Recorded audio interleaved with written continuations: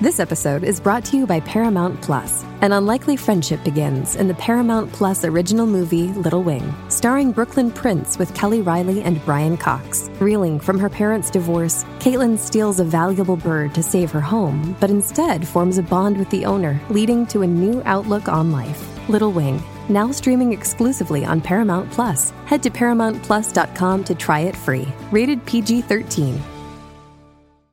This week's episode of Astonishing Legends is brought to you by the Great Courses Plus, Policy Genius, Blue Apron, and our contributors at Patreon.com. Almost 1,200 years ago, sometime around the year 827, Sorbian Prince Slavibor was born in the city of Melnik, which is located in the central Bohemian area of the Czech Republic. Prince Slavibor was a man of the people, known for taking good care of them. He burnt wooded areas to make way for fertile ground that could be farmed, and founded several new villages to ensure that his subjects would prosper. He's probably most famously known in history for being the father of Saint Ludmila, who was strangled to death by henchmen sent at the behest of her daughter-in-law 1,096 years ago, almost to the day this episode of Astonishing Legends is being posted. Prince Slavibor also had a son named Hosek. Slavibor was so fond of him that he had a wooden fortress known as Castle Hoska built in his honor on a prominent prism-shaped piece of limestone 16 miles northeast of Melnik, where the family lived. This is 41 miles northeast of modern-day Prague. This piece of land was rumored to have been cursed, possibly since at least the time of the Celts. There's no way to know if Slavibor was aware of this. At the time, Slavic religion was pagan in nature. Maybe Prince Slavibor thought he could tame the curse through some pagan rituals. It's hard to know. Prince Slavibor's son, Hosek, would never move into Hoska Castle, however, because no sooner had people begun taking up residence there when just outside the perimeter of the castle, the limestone it was built upon cracked open, revealing a deep chasm of darkness. From what became known to locals as a gateway to hell, evil spirits emerged, wreaking havoc on all living things. Legend states that there were half-human chimeras, part man, part animal, that could fly. Men in the area were struck down and afflicted with crippling conditions. Livestock were killed, and crops in the area wilted away. The new residents of Castle Hoska fled for their lives, leaving the sad monument to a good prince's son abandoned for what may have been over 400 years as it fell into disrepair, slowly rotting away. Sometime between the years 1280 and 1290, a Bohemian knight and duke of the extremely wealthy Dubé clan, Heinrich Berka, with the permission of the Iron and Golden King, Przemysl Ottokar II, decided to build a new stone castle on the site. There are written records of the duke's ownership dated to the year 1316. Berka had no doubt heard that the locals had tried desperately to fill the pit with stone. But no matter how much they dropped into it, there was no effect. It simply thirsted for more.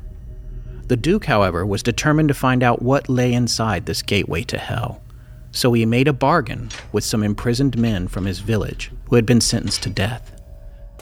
They were told that if they would agree to be lowered on a rope into the hole and report back what was there upon emerging, that they would be pardoned. Many signed up for this macabre task, but no one survived the mission for more than a few days. All who were lowered into the pit suffered the same fate as the first man who had reluctantly agreed to go in exchange for his freedom. As he was lowered down into the darkness, trembling in terror, bystanders on the surface anxiously stood by, trying to conceal their fear of the unknown. A few minutes passed as the prisoner descended deeper and deeper into the bottomless pit, when suddenly, blood-curdling screams pierced the darkness of the hole. The men frantically brought the condemned prisoner back to the mouth of the pit, where the Duke anxiously awaited a description of what he had seen. But the wait was pointless. The man's hair had turned completely white. and his face had aged several decades in the few short minutes he had been in the pit. The prisoner babbled for a moment about a horrible stench, total darkness, and distant screams before losing his mind entirely. He died 2 days later of unknown causes. These same circumstances repeated themselves with all the prisoners the Duke could convince to go down there. He must have thought that whatever that pit was, it had to be contained at all costs. So he had a one-of-a-kind fortress built over the chasm in the same area. Prince Slavibor built his first castle all those centuries ago. This new Castle Hoska was, for all intents and purposes, inside out. You see, most castles have defenses against enemies that would attack from the outside. But this castle was inverted. Its battlements focused inward, its layout constructed to trap something within, not defend from without. Heavy stone plates were placed over the pit itself, and a chapel was built above it. This chapel was adorned a few centuries later with frescoes that can be seen to this day, depicting a centaur-like creature with what appears to be a lion's body and a woman's torso. She is drawing a bow with her left hand and aiming it at a person's neck. The left-handed draw on the bow representing the hand of evil. There is also a fresco of what is thought to be Michael the Archangel, lancing a demon on the ground. In the book of Revelation in the New Testament, Michael leads God's armies in their victory against Satan's forces. One has to wonder, is Castle Hoska a last defense for humanity at a gateway to hell?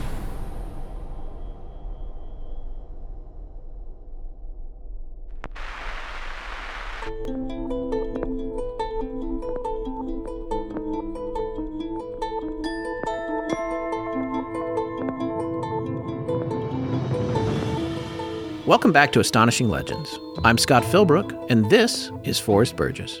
The gates of hell are open night and day. Smooth the descent and easy is the way. John Dryden's translation of Virgil's Aeneid, Book 6, line 126.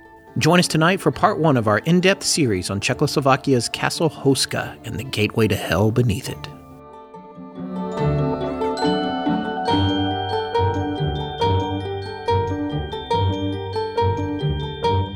And we're back. You may have noticed some slight changes in our show tonight. Yes, everything is still here. We're just rearranging things a bit in an effort to evolve ever so slightly. Some very light housekeeping tonight. One thing which you already know, I think, is that our new coffee mugs are flying off the shelves. Uh-oh, what, poltergeist activity? No, you wish. Okay. They're selling like crazy. So if you want to get one, head over to astonishinglegends.com and click on the store link to check them out. Or you can head over to our Patreon page where at certain reward levels, you get credits for swag anyway. Yeah, well, and lastly, we're making a slight schedule adjustment. Since we launched, we've had a few different drop days for the show. If you've been following us, you'll know that.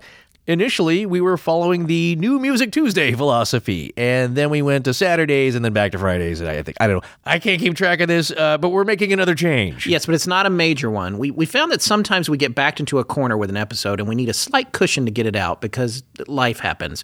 Some shows take more research than we thought, like this one, and other times members of our post-production team might be unavailable for personal reasons, or, God forbid, one of us might even get sick or something. So we're padding out our release days to a more generic, quote, by the end of the weekend, unquote. We're still going to aim for Fridays, but our promise is that you'll have it before you go back to work or school or wherever you go on Monday morning. So don't freak out if you don't see the show dropping into your smartphone on Friday night. It will be there before the weekend is out.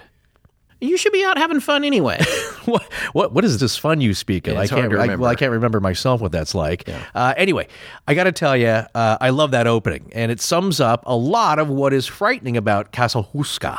Hoska. Well, that's the... Yeah, our friend Travis, who's lived in Prague. Yes, he actually speaks the language. He said it's Hoska. I know, so it's Castle Hoska. Yes. But still, it really only scratches the surface of this legendary domicile. Well, fortunately for us, speaking of Travis, we were able to reach out to the local Astonishing Legends Bureau in Prague, where our good friends Travis Dow and Pete Coleman have extensive connections and experience. Yeah, when did we get an office in Prague? Travis and Pete... have a show called the Bohemican Podcast over at podcastnik.com, and they were all too happy to go investigate Castle Hoska. For them, it was just a quick road trip a couple miles away, and we'll be having at least one of those guys on the show next week because they've actually been to the castle. And in fact, you can find their episode on it on iTunes right now. Yeah, well, thank you so much, guys. And thanks for doing the screaming Czech prisoner in the opening, Travis. Excellent performance. Anyway, visit podcastnik.com for Bohemican and other great shows. That's podcastnik, spelled NIK.com. You know, when you first suggested this, I mean, you brought it to my attention. I know it came from a listener, right? Yes. Originally. Well, yeah, actually, we had a listener, Edward A. I don't want to say his last name. He didn't give us permission, but he emailed us way back on August 31st of 2016, which should give you some idea of how long it takes us to get to our emails. Yeah. No, we read them at the time, and then it's like, and then we make a note of them. It's just like when it comes up again, it's like, hey, it's time to do maybe a haunted place story. And of course, yes. We go through stuff. We actually do go back and look at what's been sent to us. Yeah, we have our own list. We've heard of stuff. That's what he was asking about. You guys have obviously heard this. Why don't you do an episode on that? And we've had listeners, great listeners recently, I think from Ireland, who've suggested do Haunted Castle Lep in Ireland. And so there's a lot of great places, but this was on our list. This is the thing, though, about this. With all due respect to You thought it was going to be thin. I thought it was going to be thin. With all due respect to Edward and you, because you seem to be into it as well. I was like, wait, it's this thing in the middle of the woods, whatever. I had no idea it was going to be a cork in the bottle of hell. You know, it is unbelievable. Right. But you think they're all, and I do too, you always think they're going to be thin. And then it's like every story we do, ladies and gentlemen, you start peeling away the layers of the haunted onion and you realize, man, this goes pretty deep. Wait, there's Haunted Onion. That's going to be my beach bar. Live bands every Thursday. It's a nice Irish bar. Yes, the Haunted Onion. Every third round is on the house. Oh, well, then you're paying for that. Yeah. But the idea, though, is that you don't think there's going to be much, and the opposite is also true. You think that there's going to be a great story, and then you start looking at it, and you realize that, well, these leads don't really go anywhere. It's a bunch of hearsay, and there's certainly plenty of folklore and superstition, regional, that goes along with this story as well, but there's also a lot of history. Well, yeah, and that's something that I love. I mean, the one thing that I learned from this, and I was talking to our friend Travis about it, who we mentioned in the open here. Yes, Travis J. Dow. Yeah, one of the things that I learned was that I want to go to Czechoslovakia. Oh, yes. Bad. Because this place sounds amazing. It's just the history, and I'll tell you something, folks. One thing about this story is, we couldn't find very much on this place in English at all. And that's the key thing that you just said there, is that there's not a lot of history that you can actually check out in English. Most of it's in Czech. Right. And the other thing about it is that it's very well known there, but there's not a lot of history written about it even there. You know what I'm saying? That's right. Right. There's from the Czech Republic, there's a few historians, I think, that have covered it. We've tried to get some books that we could read, and certainly we don't want to pester anybody by having them translate the entire thing. Yeah. So we're waiting still on one good source that's kind of a history of the whole area. But it hasn't come in yet. So we did the best we could. We translated with Google, but that's a little sketchy. So you have to patch this stuff together. Yeah, and we were able to do that by corroborating. Did I say it right? Yes, you have. No, ladies and gentlemen, you've given them a complex. I don't think you realize. Yeah. Well, I'm embarrassed. I think it's a Southern thing where I'm throwing away a syllable or something. Anyway, you know what? Just do it. But we have corroborated a lot of the details from multiple sources that have some that have been translated by Google for us from Czech to English, others that were published in English. We found one really amazing free Google book, which we'll have a link to, that talks about the history of the families involved in the castle itself, but it's particularly mythic in its presentation. Absolutely. Which is insanely entertaining. I couldn't stop reading it. I was like so into it. And I think you mentioned while we were developing the story, you were talking about Game of Thrones. This is the real thing. This is the real deal. Yeah. Like the example I was telling Scott with the history of England, with the Knight of the Long Knives or the Long Daggers. This stuff is bloody, it's violent, it's cutthroat, literally in a lot of cases, and people, if you like that kind of thing, and you watch Game of Thrones, well, that's fictional. This stuff really did happen. Now, here's the problem, though, is that the history of the list of kings and rulers and all the duchies and who ruled what in Bohemia, really complicated. It is incredible. And Travis will tell you that. There's people with the same names who, because as a title, you take the same name as a previous ruler who was your uncle's grandfather. It's crazy. And then to make that further complicated, the guy who was blah, blah, blah, the first was a real jerk. And then the guy who was a blah, blah, blah, the second, a saint. He's a nice guy. Amazing. And that's the guy they canonize. If you say the wrong guy, then you get into trouble. So exactly. But in addition to that, this is what I love also about this story is that there's some actual real history that you don't get to hear about a lot. And so we're going to bring some of that to the story tonight and tell you about it.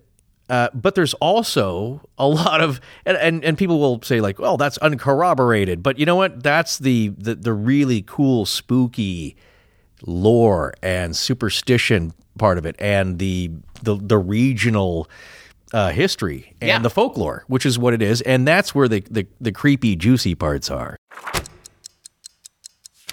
You remember last time you were talking about discovering your roots and introduction to genealogy over the Great Courses Plus? Yeah, I do. Professor Coletta gave out 10 great tips for how to get started with your genealogy research by interviewing relatives. Right. Well, I was watching lecture number 2 in the series, Genealogy Online, Gems and Junk. And in this one, he gives out some great tips on how to go about your research online. But he also makes some great points which apply to any research online. People tend to think everything is on the internet and that most of it, if not all of it, is true, especially if they already want to believe it, like Great-Grandpa Joe said we're related to George Washington. Right. But that's just not always the case. As Professor Coletta says, not all sources of information are equally reliable. It's not all online, and it's your responsibility to judge the accuracy of the information you find, both online and off. And he says that as long as you keep that in mind, especially with genealogy, you are mentally armed to use the internet judiciously, which is good advice about looking anything up. Then he tells you what the best resource sites are to check out first, like the U.S. National Archives, the Library of Congress, and the 50 state archives. And there are a lot of other free resources on the web too, like FamilySearch.org, as well as university and historical societies who've uploaded their genealogy records. See, that's what I love about this series. Like a lot of subjects over at the Great Courses Plus, it's really a how-to course, teaching you the best practices and methodologies by the top 1% of professors and experts in the country, with unlimited access to thousands of videos made available for streaming or download. And the range of subjects over there is mind-boggling. You can learn about ancient history, forensics, and true crime, which is a really popular podcast genre right now, or you can even learn a new language. It really is lifelong learning at its best. We think you'll get a kick out of just sampling courses on their site. And now you can do that for a whole month with unlimited access to all of their lectures for free. That's right. Start your free month today by signing up with our special URL, which is thegreatcoursesplus.com/legends. Remember, that's thegreatcoursesplus.com/legends. This is Zach Bennett. Thank you for listening to Astonishing Legends. Let's get back to the show. I think the first thing we should do before we get into the outline of the history of this area, of the castle itself and the crack and the gates to hell and all that, which, by the way, we're leading you into our fall season. We're going to be doing some more spooky stuff. It's going to, so start listening later and later. You start listening. Yeah, we like to do that every Halloween. We like to dole out the creepy ones. Oh, people like that. Yeah. So it's got some history, which is hopefully not dry. It's fascinating, but also some really wacky, weird stuff. Well, let's talk about that. A couple of the things that have been seen. I mean, first we go back to what I mentioned in the opening about the story itself. And one of the most famous stories associated with Castle Høyska is the story of the prisoner that is lowered down on the rope into the pit and comes out and he starts screaming, and they bring him up, and his hair's white and he's aged 40 years. He was a younger man. Yes. A prisoner that was sentenced to death, and as a kind of a pardon, it's like, you agree to get lowered down into that pit. Tell us what you see. We'll let you go. Yeah, piece of cake, right? It's like, well, I can do that. What's going to take? 15 minutes?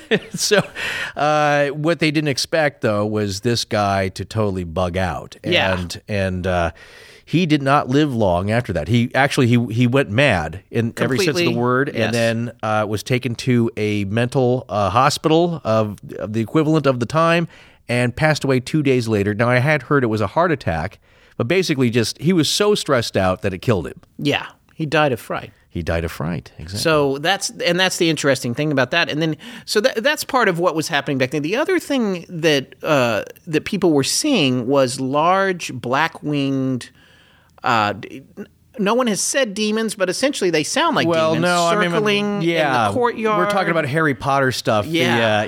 But not so wispy spiritual. And black smoke, that's another story. What people were describing, the locals flying over the open courtyard, because this building, it's kind of a courtyard building. Like you may have an office building that has an open center. It's a square. As it's been described, it's a cube within a cube within a cube. Yes. And in the very center of it, there's an open courtyard, and people have seen black, leathery winged demon creatures flying around. Yes. Flapping. What Scott thinks is that all black palm tree in Arizona. Oh, you stop with the tree. No, but that's exactly what that thing looks like. What people were describing. Things doesn't fly though, does it? It just stands there. It's a still like picture. A tree. It's a still picture. We don't know. Yeah. But the point is that it's from day one of this crack in the ground opening up. Bad things have been reported coming out of it, and people have been freaked out. So we're talking, from the 800s, possibly even earlier, because there were Celt settlers. They have archaeological evidence that there was Celtic settlements there. Then possibly the Slavic peoples had moved in. So this is really pre-recorded history, and since that time to the present day, it's freaking people out. Yeah, it's considered one of the most haunted castles in the Czech Republic. Oh, yeah. And in fact, there's a television show here in America called Ghost Hunters. And International.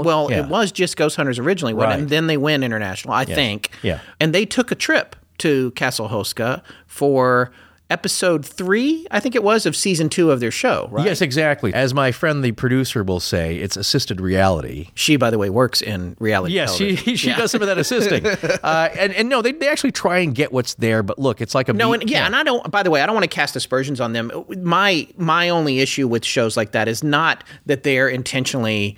because they're doing all these experiments, they got all this gear in there. Right. It's not that they're intentionally hoping to deceive you. It may be fully accurate, the stuff that they catch and they see. My problem, this is about me. Yes. Mm-hmm. Is that if I'm not standing right there with you, you're not spooked. Looking at the gear, I just... Oh, you don't know whether to trust know, it. Sure. Yeah, I need to know that nothing has been tampered with, because, I worked in post-production for however many years. Sure. I can make a lot of crazy stuff happen if you just give me 10 minutes in the edit bay. Right. So I always have the harder time with that, but I did really enjoy that episode. I mean, one of the main things I enjoyed about it was seeing inside the castle, since we can't go to Czechoslovakia this week. Exactly. And exactly. And I also I thought the experiments were really cool. And the other thing I thought was really cool about that episode of that show was that what stuff did happen that was creepy, but it was kind of understated, which did have me leaning towards believing in their experiments, because they didn't really. No, it didn't feel like they were doing a whole lot of exaggerating. No, it's not the Disney album we listened to as kids. The librarian will put it on. It's the rattling chains and the whoa. There's who's got my skinny toe? I have that on vinyl. It's a classic. I think I've Instagrammed it. Right. This is what you'll find out if you talk to anybody who's done some paranormal investigations. And this is a term that I love. I'm glad I remember this. What they bring up in the show is that a lot of these experiences are what they call a personal experience. Yeah. So what they're talking about is when you get there. That was great how they classified that. I felt my spinal cord drop about 30 degrees and I started tingling and I felt short of breath. Well, that can't be recorded. If you can't reproduce it on the gear. Yeah, right.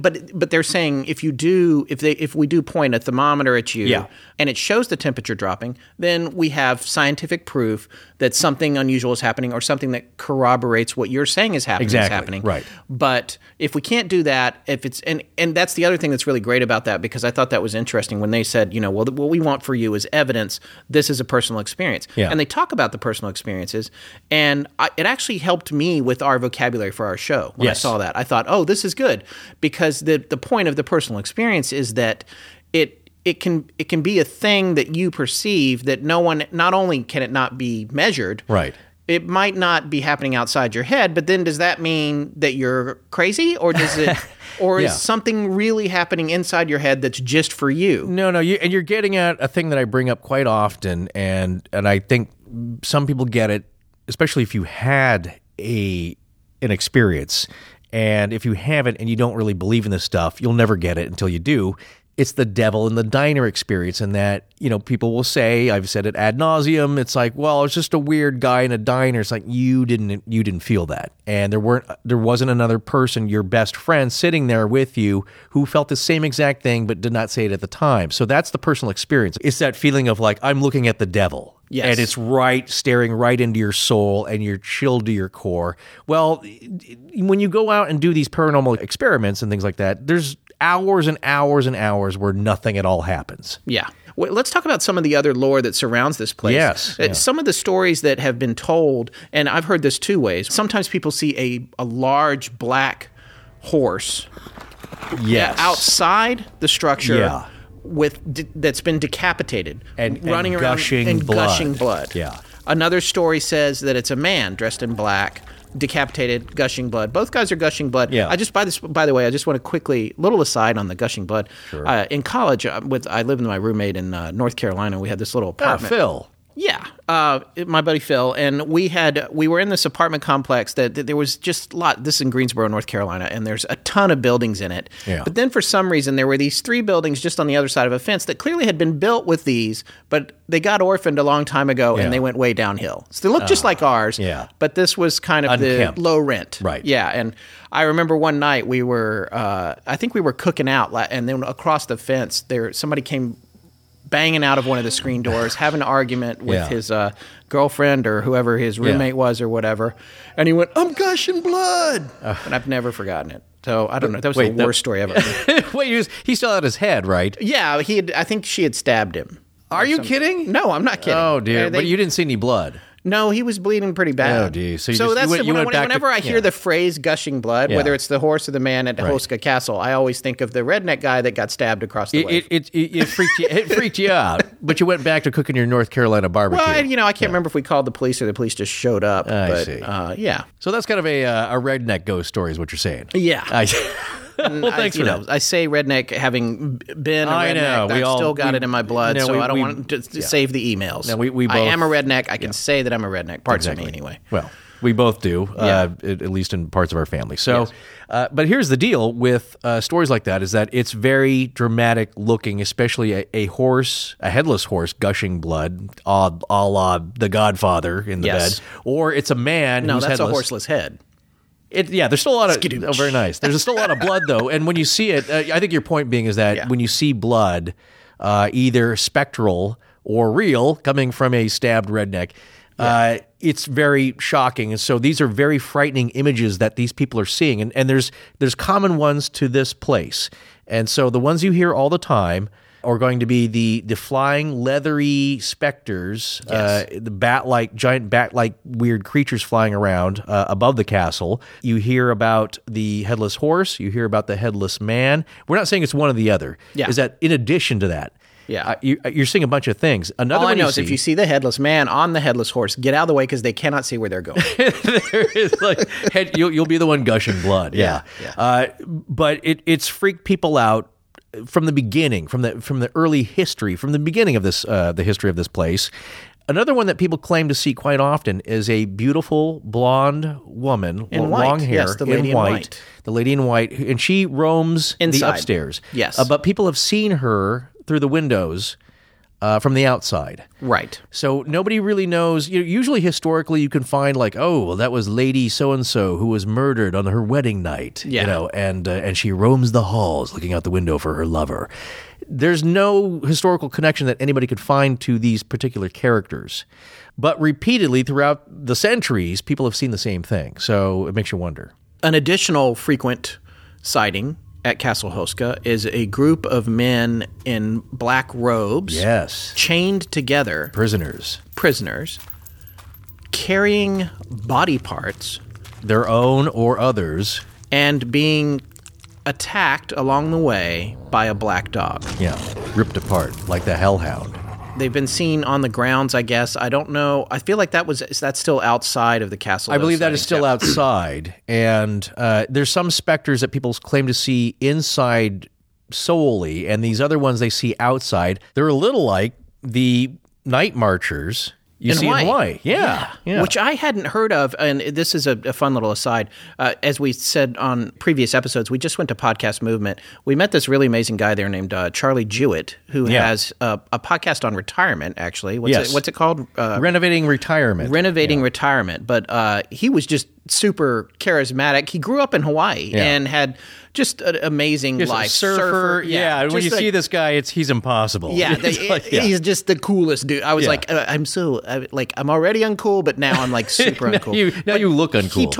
He told us all about the Night Marchers and a really amazing story, which frankly I was so intrigued with. I might want to cover on a future show. Yeah. Warriors who, and again, I don't know a whole lot about, I studied a little bit about the history of Hawaii, and essentially the king's warriors were so embarrassed that they were so easily overtaken by modern weaponry that he ordered them to march off cliffs. Right, and Charlie was out on a date, and at a couple points he had seen stuff, but he was out on a date one night, and he and his girlfriend were having a romantic evening on the cliff, and they look over a little ways down the beach, and they see just bright orbs, frankly. Either spheres orbs, of light, could be torches that they're carrying, but just going off a cliff, off the cliff into the sea, and disappearing before they hit the water. But he saw that and I just got chills. Yeah, it's a real thing. Yeah, I mean, and if you live there for any length of time, you will usually see them. But anyway, that ties back to this group of chained men outside Hoska. It's a recurring theme. It's a recurring theme, and usually my belief is that when you get a place that's been around that long, and it is one of the most well-preserved castles in all of Europe, in Bohemia and Central Europe. It's very well-preserved. Well, it's not really fancy. It's just a big square. Yeah. It's a big block.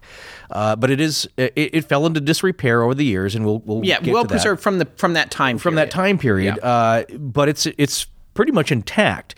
And throughout the years, it has seen a lot of bloodshed from the 30 Years' War and lots of killing to World War II and the Nazis. We'll talk about that in a bit. But it's seen a lot of pain and misery and death. And when you have that all happening in one location, I believe there's a residue. Well, and that's the thing that we talk about, again, if you believe any of this at all, as Forrest was alluding to a minute ago, even if it wasn't haunted in the first place, after all this bad stuff goes down, a lot of times that's when things start to build up. If you believe it, but we've seen it with the stories that we've covered.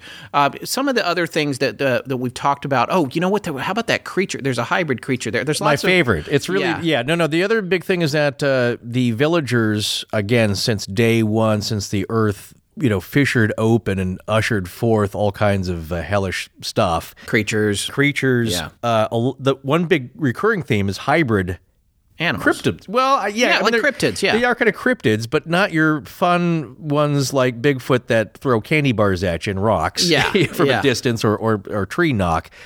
These have been reported to steal livestock, maim and kill livestock, maim or kill villagers that have wandered too close to the opening. Yes. So these aren't good creatures, and very weirdly described ones too. Again, not like your chupacabras or your Well, there was one. Wasn't there some like frog man? Yes, it's my favorite one. Yeah. It's some kind of strange chimera of animal that is part bullfrog, part bulldog, and part human. So imagine that crawling around, giving you the evil eye. I think you are I think you're trying to reintroduce your favorite reference in the 1970s version of Invasion of the Body Snatchers. Oh my God, you read my mind. You really did. I know you're going there. The dog with the human face. That scene is the worst. I don't know, because that was pre-digital era. Scary. Yeah. I think they just put a latex mask, lifelike, kind of a Rick Baker I don't know how they did affair on the dog. I can't get it out of my head. Yeah, no, and that's what causes what's her face in the movie to scream and give up their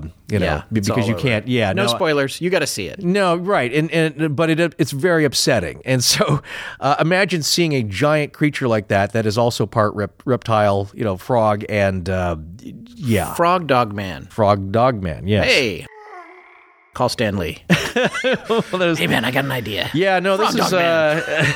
this is the stuff of nightmares. So that's and again, there's some reasons that might be much more mundane for some of these explanations, and I often believe that that could also be the cause of these sightings. Well, in addition to the apparition, the woman in white, which so many places have, but in addition to her, and then in addition to the chained men and the headless horse and the headless man and the black dog, also inside the structure there's a walkway. Up Yeah, it's on kind one of that's- it's kind of not a mezzanine, but sort of. It's like an upper walkway, which is very common in medieval structures. Yes, and they have seen frequently. Lots of people have seen a black shadow walking back and forth up there or appearing up there.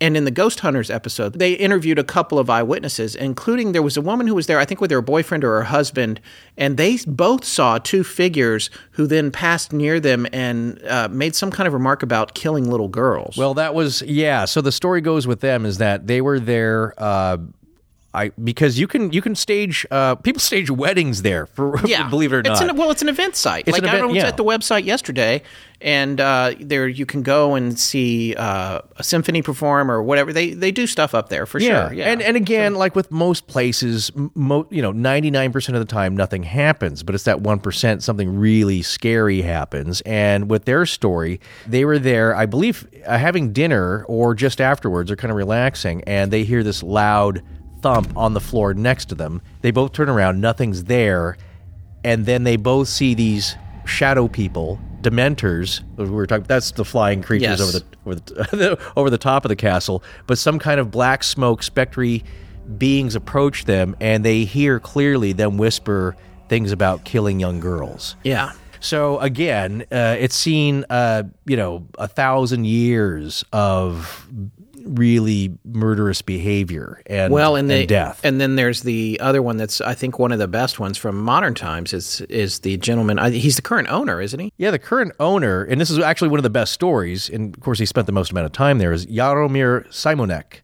And I believe he's part of the Skoda automobile manufacturing family. Well, yes, late in the early 1900s, I believe, the president of Skoda, the chief corporate officer. This would be like the mid to late 20s, I believe. Yeah, he had started out with the company and he moved up and up and up and he was doing very well. He bought the castle in the early 1900s, and in the 1920s he passed away, and it changed hands a few times. And I believe in some of our research, what I had found was that through a legal case, it was returned to his descendants, and I think that's how this gentleman got it. Yeah, well, the story I heard, maybe his actually, parents got it. Right, and from Pete and Travis, kind of what they explained is that when the communists take over, they claim everything, all your personal property, and then it belongs to whatever they want to do with it. But as Pete explained, they claim ownership and then they don't really take care of it, so that it falls into disrepair.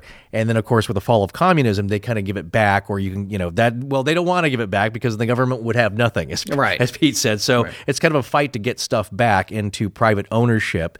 But if you don't know, Skoda is kind of the national car of Czechoslovakia, or the Czech Republic. So they're very proud of it. Well, it'd be like Henry Ford. Yes. He's like the father of Czech cars, Skoda. So a very prominent family, but he also has one of the best stories that you'll see in this man the show. who I believe is the grandson. I think so. Yeah, and he's a senior citizen. He's probably in his late 60s, early 70s at least at this point. But why we're describing one of the stories from the show here is that it's often repeated in a lot of online articles on websites that feature this. Yes. Because it is one of the best stories. What I love also is that he was with some friends. They were having dinner, or again, just afterwards. That's when these things happen. So Inside the castle. They're standing in the hall, as he described, I think on the second story.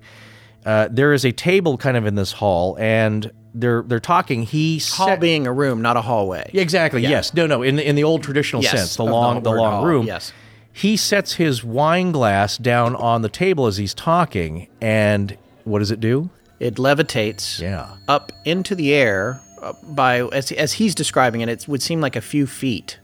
Yeah, off the table, in front of him and a group of his friends. He reached out and grabbed it in midair and put it back down on the table.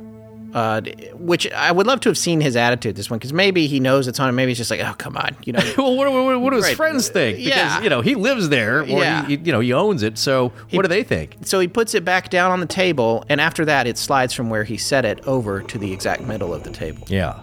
So that's got to freak you out. So between that and all the other stories and the apparitions, and then we're going back hundreds of years, if not, well, over 1,000, really, when you think about it.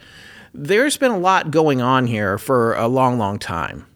And what we wanted to do in terms of our research, and the Ark was just indisposable on this episode, especially since so much stuff was in a foreign language. Yeah, so many disparate sources. There was a lot to come up with, and I want to thank everybody in the Research Corps for all the free search they did, as Marie's husband says. Yes. But this story just unfolded like a blossoming flower. There's so much more to it than just it's a building on a hole, and which is what I thought, frankly, when we first decided to go. A blossoming with this. flower of evil. Yes, nicely done. Okay. What was the onion? The haunted onion? That was the haunted onion. But Still makes you cry. I think that they're going to be able to share a lot of interesting information with you about the castle, also the history of the area, and how everything ties together. Yeah, because one point I want to make here, which when we get to the description of it and kind of the initial history of how it came to be, one thing is undeniable, because you can always say, like, well, it's an old building. Sure, weird stuff happens. It's the heat. It's the stairs creaking. And really, people are just making this stuff up to give tours. Well, the building itself does not make any sense. And when you think about it, there's only one reason why it was made the way it was. Over many years, under great toil and contemporary expense and time, the reason that's the most unlikely and crazy and paranormal is the one that makes the most sense. And that's what I love about this building. All right, so why don't we start out by talking about where it is? The first thing we should say is we haven't been to the Czech Republic. I really want to go, especially now. No, 20 years ago, Prague was the place to go, especially if you were kind of a struggling writer, because things were cheap, the food was delicious and affordable. The beer was excellent. Well, there you go. Well, no, that's what all my friends like were. A true bachelor. Well, no, they were in college. It's like, hey, man, I'm going to write my novel in Prague, man. That's like, you can't go wrong there. And so this place that we're talking about, not that far north of Prague. No, see, that's the good news. If you're in Prague, you're only about 40 miles away from it. It's 40 miles northeast of Prague. Yeah, so it's about 64 kilometers north and a little east, directly above Prague. Yes. And close to the border. So if you're picturing the map, it's close to the northern border of the Czech Republic, kind of between the dividing line between Germany and Poland. Yes. Just slightly more on the German side if you draw a straight line between those borders there. And guess what? Not all that far away from Nazi Bell territory. That's true. Yeah, and those mines there. So again, lots of stuff going on in the area that's kind of mysterious. It is one of the, as we said earlier, it's one of the best preserved castles from its time period. It is predominantly Gothic. It has a kind of a famous green chamber, a green room, which when you look it up, it's one of the first pictures that comes up is the green chamber, which has a bunch of paintings in it. And then it also has a knight's drawing room where knights would go and sketch pictures. Yes, I think that's a good question, though. I think they were just drawn, it's like I had to look up the drawing room. Did you look up the, I looked up the drawing room. A drawing room is a place to entertain folks and traditionally was connected to a stateroom where you might find the king or the most prominent member of the household. And so the drawing room would be right next door, and people would gather in it. Yeah. And then when the person came out from the stateroom, those were the first people they saw for the day. Yeah. They're here in the drawing room. But then later it became more of a thing. It was like, oh, it's a place to entertain. That's not where the masses are in the house. Exactly. It's less public. Yes, area. it's more of a parlor where people did their entertaining. Right. So this is where knights, they were not drawing pictures. Instead, they sat in there and talked about armor. You're right. But there was a lot of that because it's a prominent area for, again, as we said, for Bohemia and a lot of the duchies and the knights of old and days of old. But they, that story. So the point though is that it's folks, I have no idea what he's talking about. Just nod and pretend. And days of old when knights were bold and I'm not going to do the whole. What is it from? There. you want me to look that up now? No, don't look it up. Okay. It just, you can't It's an old poem. Oh. Yeah, I can't remember the rest of it right now because you're derailing me here. Oh, I'm sorry. The point is that's that my fault. there's a lot going on, especially when you get to the late Middle Ages, the 1500s and 1600s. Lots of turmoil going on here, and again, leading up into the 30 Years' War, where there's even more. But during this period of time, people are just they're in villages. They're just trying to get by and subsistence farm and. Doing okay for the most part, but, this is a very strange place. When you see the placement of the castle, there's another huge clue that something's not right with this because it's in a very weird location. Well, and on top of that, the other interesting thing about it is there is a prominent castle within eyesight known as Bezdiez, which I had to get Travis Dow to teach me how to say.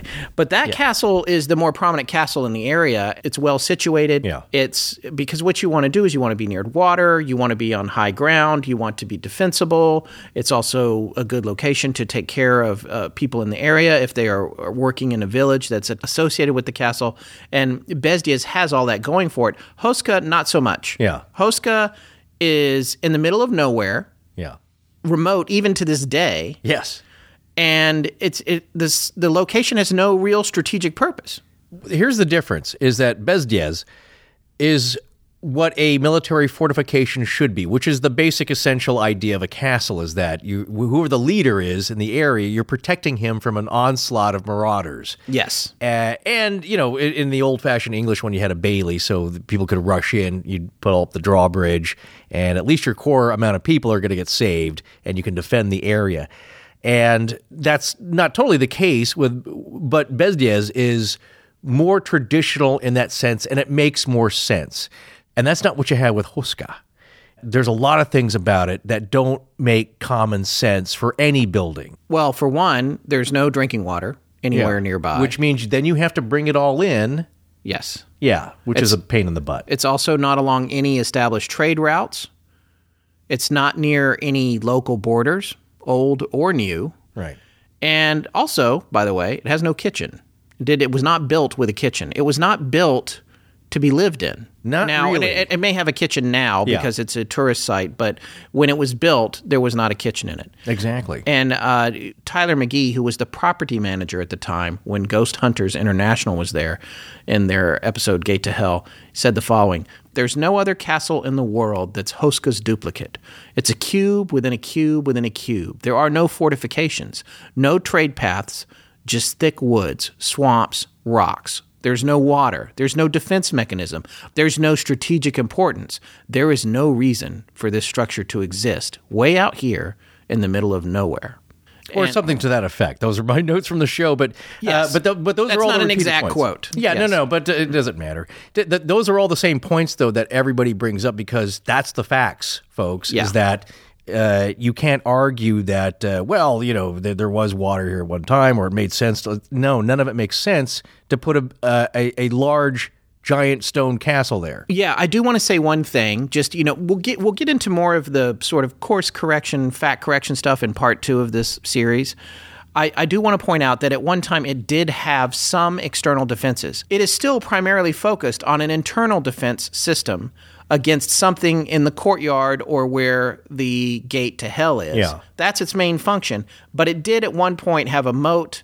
I think it had some earthen ramparts as well. Ramparts, right. And those things were removed. I can't remember which king it was, and honestly, you guys don't need to know. Believe me, we could be naming people every 3 seconds. You're never going to remember them. You're not going to remember. It's just going to muddy the water. But there was a point at which there was a king who was concerned that rebels may use fortified structures to mount an insurrection or something. So they went around and they just kind of made these old buildings a little bit easier to attack in the event that something should go wrong. Because also what you have to remember throughout the course of history, different people are claiming ownership of this thing and they're using it for different purposes. Yeah. And so what's happening is that one guy will get in, it's like, well, this is weird, as the phrase you'll often hear with this building, it's inside out, in that the things that the fortification properties of it are on the inside, they should be on the outside. But that's the point, is that, as the years and the rulers of the area claim ownership of this place and use it for different things, They're making modifications or taking some away. That's what's happening throughout the years. But essentially, what's still there, the stone edifice itself, does not fit the usual pattern, layout, design of a building of that nature. So you also have to keep in mind, these things take years to build with great effort, as I said previously. It's not just willy-nilly or we forgot to put in an outlet in this room. It's nothing that small. This thing was intended to be this way. But as all the authorities who comment on this building that know what they're talking about will say, is that it does look like it was meant to contain. Yes. That's the thing you hear over and over, and that's really not up for debate. And it's not a residence. It was never meant to be a residence.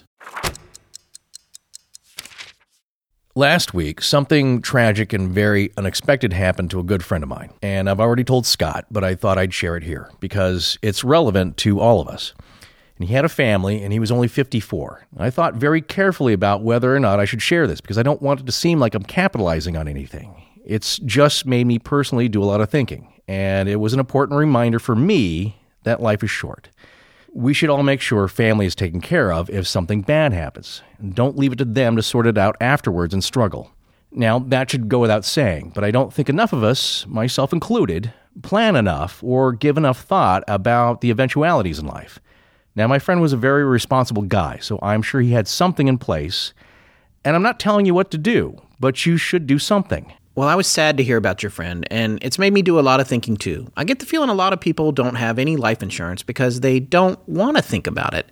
They don't know the first step to go about getting it, and they think they can't afford it.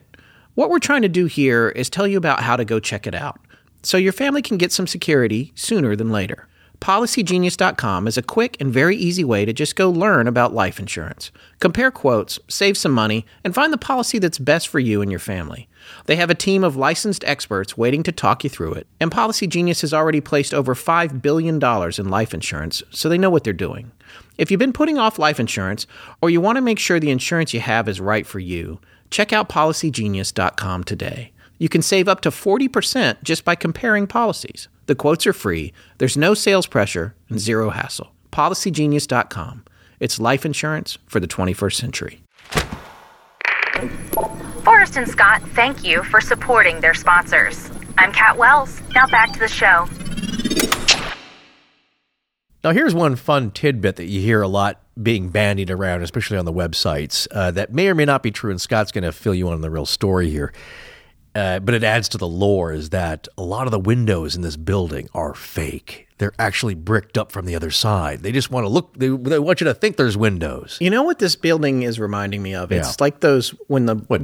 Disneyland? No. Well, yeah, that too. Yeah, that's right. a good point. With the fake windows. When the water department tries to put the pump station like right in the middle of the neighborhood, and they build like a little fake house, with a couple of fake trees, or, maybe they're even real trees, but there's no windows, and, that kind of freaks just me like out. A white pickup goes there once every 3 months, Exactly. Well, that's... But without that, you wouldn't have water coming out of your tap. You know what else it reminds me of? And maybe you're right. Maybe we are getting punchy. Forrest just said that while we were stopped, because it's a little late. It also reminds me of those cell phone towers that pretend to be trees. With the fake limbs, yes. Well, I mean, that's not so scary. That's just kind of ugly. But the point here is that, what do you mean the windows aren't real? It kind of, what it reminded me of is that our Hollywood Ending, our first show, and show number one. The house with the windows that look kind of like the fake Thunder Mountain Railroad ride at Disneyland, and there's those little western towns, and they're fake windows, that it's unnerving. So that's another great element to the story, if it's not true, that these windows are just trying to make you feel better from the outside, but really they don't want anything getting in or out. But I think you're saying that it may not be true. Yeah, you had come across that information, and I couldn't find it corroborated in any other place about the windows. I think it only came from one source. You and I were arguing about whether or not it was in the Ghost Hunters episode or written down somewhere.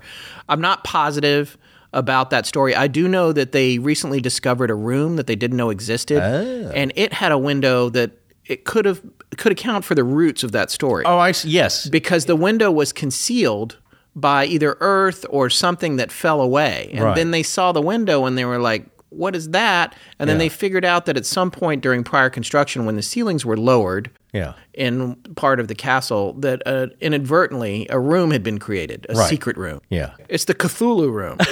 That's what Tess said. Yeah. But I think maybe it was just like a bad renovation. No, well, and then that might explain the origin for this false window story. Right. Because you can tell when you watch videos of the castle, they're inside, there's windows, and you can look out the windows. Yeah.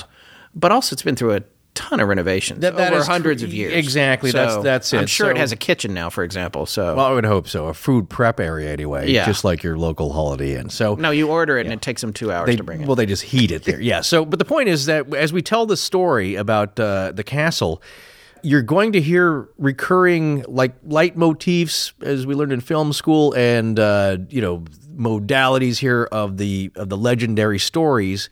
Not only themes that have to deal with like bottomless pits, because you'll hear the same kinds of ideas and stories and legends keep coming up, but it's also, as you're just saying, there's something really scary about the sealed-in room. Like it always reminded me of Edgar Allan Poe's Cask of Amontillado, where a guy gets sealed up, he gets bricked up after being chained up. It's horrifying. Yeah. So true or not, it adds a lot to the Houska story. It does indeed. Well, here's the only thing about it that is kind of castle-like. Yeah. And this connects it to religion as well, and this is something that will be a recurring theme as we discuss the idea of this place. It is on high ground. And most fortifications are, because tactically it's easier to defend from a high position, because every military person will tell you it's easier to have the high ground. Yeah, no, because it's true. So that's where you put your fortifications, your churches. It's reverent.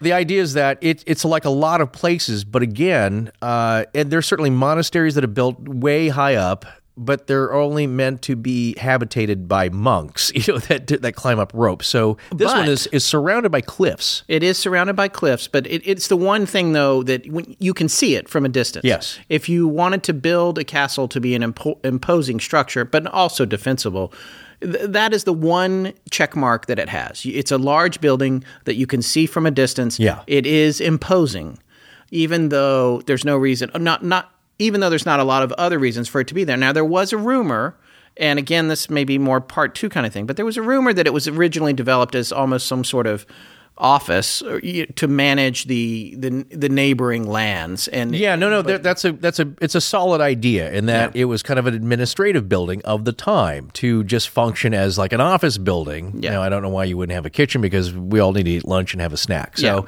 but it's not even got a kitchenette. No. Where you eat your yogurt. The idea, though, is that it could have been like a records keeping edifice for that. But even then, there's some problems that I have with this building. The main one being, you don't put a building over a hole. That just does not make sense in the first place. Well, and before we move on from this, I did want to say something important to consider about the high ground again, and it's the aspect of it as it relates to religion, and that the idea that, especially in pagan religions, which is what was going on in the Slavic areas right about the time that the first castle, the wooden castle, was built, which we're going to explain the difference between the wooden one and the stone one here in a minute. There were a lot of pagans. Yeah. And part of the pagan rituals would require you to go to a high place, to go up on the mountain, pyramids, the symbology of that. Yeah. Yeah, nature figures prominently. Places are sacred, so it's very tied into nature and animism, and so you just don't put a building up anywhere or some kind of altar or sacred place. It has to have significance with the surrounding nature, and so that's what you see here. But it's just an odd place to put a building that's kind of hard to get to.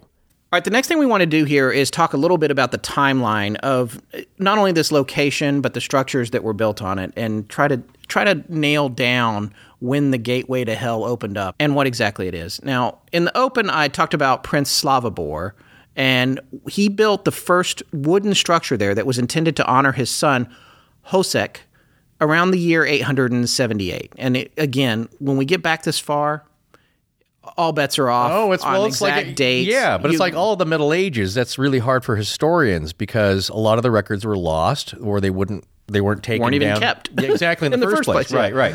Yeah. Yeah, no, you'll see historians say that. It's like the Romans kept great records. You had great historians in that time, and then they hate the term, I think most professors and historians, the Dark Ages. Yeah. Because it's like, no, it wasn't. No, there was a lot of art and great flourishes of culture happening, but the record keeping is a little spotty. So that's what you're seeing here, is that they're just going about their lives, but solid records that weren't lost, sometimes there's gaps. There was definitely a shortage of scribes.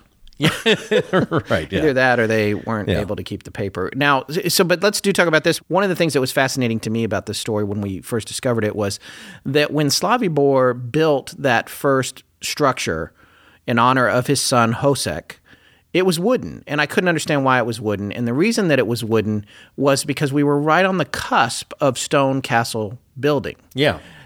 It's not that there weren't stone structures in the world, because there were. Yeah. There were mosques, there were things that were made of stone all over, but when it came to castles or homes, a lot of times what they would do was they would build with the wood. You would go to where you were going to build it, and you would get the wood from the area and make the building. Exactly. Yeah. You're in the middle of a thick forest, so there's plenty of wood. It's a lot easier to work with. If you build a stone, a stone edifice, well, you have to get that stone from a quarry, and it's heavy, and you have to truck it over a long distance, depending on where the quarry is, where you're getting the stone.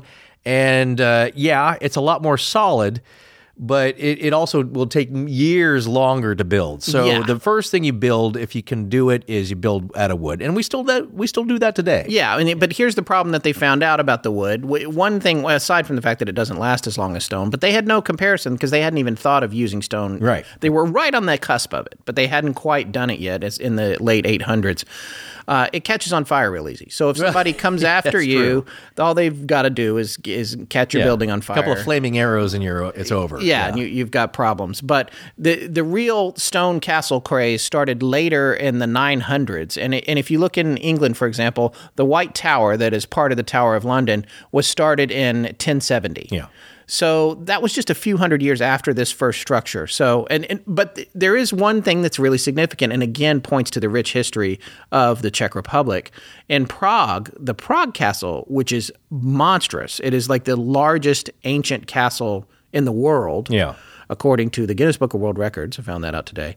That was actually started in 870, but I don't know if the original construction was stone or wood. It evolved and evolved and evolved. Yeah, right. But when you look at it now, it looks like the most magnificent building in all the world. It's just unbelievable. And that's just 40 miles away in Prague. Now, Houska was and still is, as we've made quite clear, out in the sticks, as we say in the U.S. So wood was just the state of technology at the time that first structure was built. According to the legend, though, not too long after they built the original Castle Houska out of wood, the limestone on which it was built split open, and that's when the legend of the Hell Hole, or Hell Mouth, or Gateway to Hell, was born. Right. So if you look at the geology of the surrounding areas, the kind of the hilly cliffs there, it's a lot of limestone, and you're on the edge of the Sudetenland, so it's the mountain range there. I think near the Oder River. What happens with limestone geologically is that it erodes very easily, and as water flows through it, it eats away. That's how you get caves. That's how you get sinkholes. Well, that's what happened here. Is that a massive fissure opened up, and in geological terms, it can go way down. So that's what happens. The pit opens up. Now, the year is unknown, but the legend has it that it was pretty close to right after the original Castle Houska was built. So there's the start of all kind of the creepiness. Starts off nice wood structure. Once the earth opens up and now there's a bottomless pit, or seemingly bottomless, that's when things start to heat up. Yeah, so that's when we already told you about all the things that were supposedly coming out of the pit. And essentially, this scared everyone who was living in the castle, which it's hard for us to know how long they were there exactly. But the long and short of it was they abandoned the castle, the original wooden Castle Houska. And nothing happened up there, and nobody probably went up there very much for 300 to 400 years until King Ottokar II, or Heinrich Berke, the Duke of Duba, built the first stone castle on the same site as Slavibor's long ago decayed structure. Right. Now, the legend is, and again, it's kind of unverifiable, but the reason it was abandoned and untouched is that immediately after the earth opened up into the giant mouth of hell, that's when the local villagers started seeing strange creatures. Their livestock gets killed or goes missing. People near the entrance of this, they say if you wandered too close, you were afflicted with like a crippling disease for a while. You kind of walked and talked funny for a while, or you got sick. I just want to quickly say, I know what people are thinking, and we'll talk about it in part 2. Ah, yes. Well, no, I said that before. It's like there might be some natural reasons. Yes. But as I say with everything, it doesn't explain it all. Right. And we'll cover that as well. But there's a reason for them to kind of abandon this thing that they put so much time and effort into. They were freaking out. Crops are dying. There's a lot of, again, I think really it's the chimera. You don't want to see half human, half animal hybrids running around and beating on people. Or Man Frog Dog. Man Frog Dog. It's a great band in the 70s. You're going to want to avoid the area. So the locals especially avoided it at night because apparently that's when the creepy activity really ramped up. They would see flying things all the time. But yeah, strange dementors and all kinds of things were coming out of this. And so they left it alone for quite a while. And I think it's one of the things that, yes, we always talk about this, is that it's not happening every day like, it's 3:00, that's when the chimera comes out. Yeah. But enough throughout the ages that it keeps the legend alive and it keeps people afraid of it.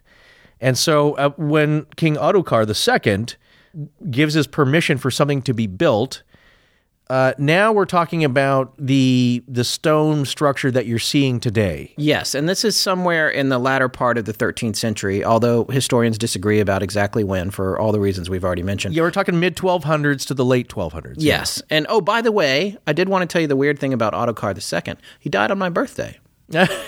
August 26th. Did he now? 1278. Oh, well, happy birthday to both of you recently. Thank you. Okay. That was 739 years ago. But you don't look a day... Oh, you mean he is. Oh, yeah. No, you don't look a day over however old you are. Well, what if I'm him reincarnated? I mean, he was a good guy, right? He was, yeah. See, there was some, like you said before, there were some good guys that took care of their people, and there were some bad eggs. I heard he was considered one of the greatest kings of Bohemia. Well, could be me, right? Could be. I think you would have a better gig than this. All right, so to recap, the day this show drops is the anniversary of the death of Saint Ludmila, and the day King Ottokar II died was my birthday. Oh, very good. Some provenance That's kind of thin, though, right? Yeah, a little. All right. Yeah. We do. By the way, we have to talk about Saint Ludmila. No, and I think her story is amazing. You should launch into it because it is, again, classic Game of Thrones intrigue here. Yeah, I'm going to try to keep this kind of short. There's a lot of people and a lot of names, but this is fascinating, and as it connects to Castle Hoska and the myth and lore of the region, and for those of you who are Catholic and quite familiar with Saint Ludmila, please forgive me if I mess this story up, because I only learned it 3 days ago. But he's crammed a lot into his head. But let's see if I can figure this out. But remember how we were talking at the beginning about Prince Slavibor of Bohemia? Yes. He had a son, Hoseka, and a daughter, Ludmila. Hoseka is the one that he originally built, the wooden fortress, the very first Castle Hoska, up on the limestone before the chasm opened up. He was a much beloved son. Yes, he was a much beloved son. So he built that first structure up there sometime in the late 800s, it's believed. His daughter, though, Ludmila, she was born a pagan, by the way, but as she grew older, she converted in marriage shortly after her husband converted. They converted about the same time to Christianity. And it was interesting because, and that's what we were talking about, what's framing all of this and Castle Hoska and the time period. And I was thinking a little bit about the Jersey Devil, frankly. Yeah. When we dove into the history of that, and you take a look at the bigger picture of what's going on culturally, with respect to William Penn and the Quakers and the colonization and the Keithian stuff happening. Yes, the Keithian controversy, all the ideas that people are having about what's going on. You've always got to take that into account when you consider how a legend is framed. And I'm not saying the same thing is happening here by any stretch. I'm just saying you've got to take a look at all the mitigating factors. And Yes. one of the things that is going on is that Christianity is emerging in the area, and these Slavic pagan religions are being overrun by it. But in Ludmila's case, her and her husband were converted to Christianity in a very kind way. I read a story from one of our books about how he met someone who I think his name was Methodius, who you're pretty close. who helped teach him about Christianity. He started by teaching him to be humble and, eating on the floor instead of at the table, and trying to help him understand about being pious and the difference between this and the other religion where you go out in the woods and you worship these 7 different things for these 8 different reasons and all that kind of stuff. So they made a conversion. And one of the interesting things about Ludmila and her husband is that eventually they retired to an area known as Tetine, which is where they had a castle, that there are still remnants of it there. And Tetine is west of Prague, so it's in the opposite direction from where Hoska is. So the interesting thing about Ludmila is that her husband, who I don't know why I haven't mentioned up until now, I should mention it, his name was Boislav. He was the first Duke of Bohemia. He's the one who converted to Christianity. And they wound up converting together. He and Ludmila had a son. And this son married a woman, this would be the daughter-in-law, named Drahomira. And they had a child who became Wenceslaus I, who eventually was canonized himself. Oh, yeah, he's big time in Prague. Well, he's big time in Czech Republic, yeah. Yes, and the interesting thing about Drahomira is that she was not happy with the very close relationship that Ludmila had with her child. Yeah. And some of what we read had indicated that the primary reason she wasn't happy was because Ludmila was teaching Wenceslaus I about Christianity, and Drahomira was pagan. And wanted to stay that way. And I'll tell you, old habits die hard with a lot of people. Indeed. And Drahomira was not having it. I mean, aside from probably just flat out being jealous, she was not happy with how Ludmila was bringing up her son. Right. So eventually, Ludmila and Borislav had retired to their retreat in Tetine, where they love this place. This was a spiritual place for them. And there have been lots of wooden representations of pagan idols out in the woods there. When they converted, he had them all taken down. Yeah. And they felt like it was a good place for their spiritual awakening to adopt Christianity. And so it was kind of their base for that. And according to legend, Drahomir sent 2 guys to go visit Ludmila. Now, assassins. Well, essentially. But she knew them, and they had dinner, and they ate as friends. But according to the book that I read, she knew that it was over when she saw them coming down the road. Now, she was already a widow at this point. Borislav had died. Right. So she's alone in the castle at Tetine. I mean, not alone, literally, but figuratively alone. And these 2 come. She has dinner with them. She knows who they are. Drahomir has sent them.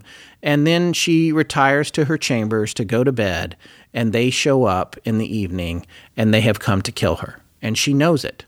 So she stops them for a moment, and she asks them if she can pray. And they allow her to pray. And when she finishes praying, she tells them that she would like to have her head cut off with a sword so that she may bleed like a martyr. Unfortunately, they did not agree to that. They killed her by some accounts with a rope, strangling her in her bed.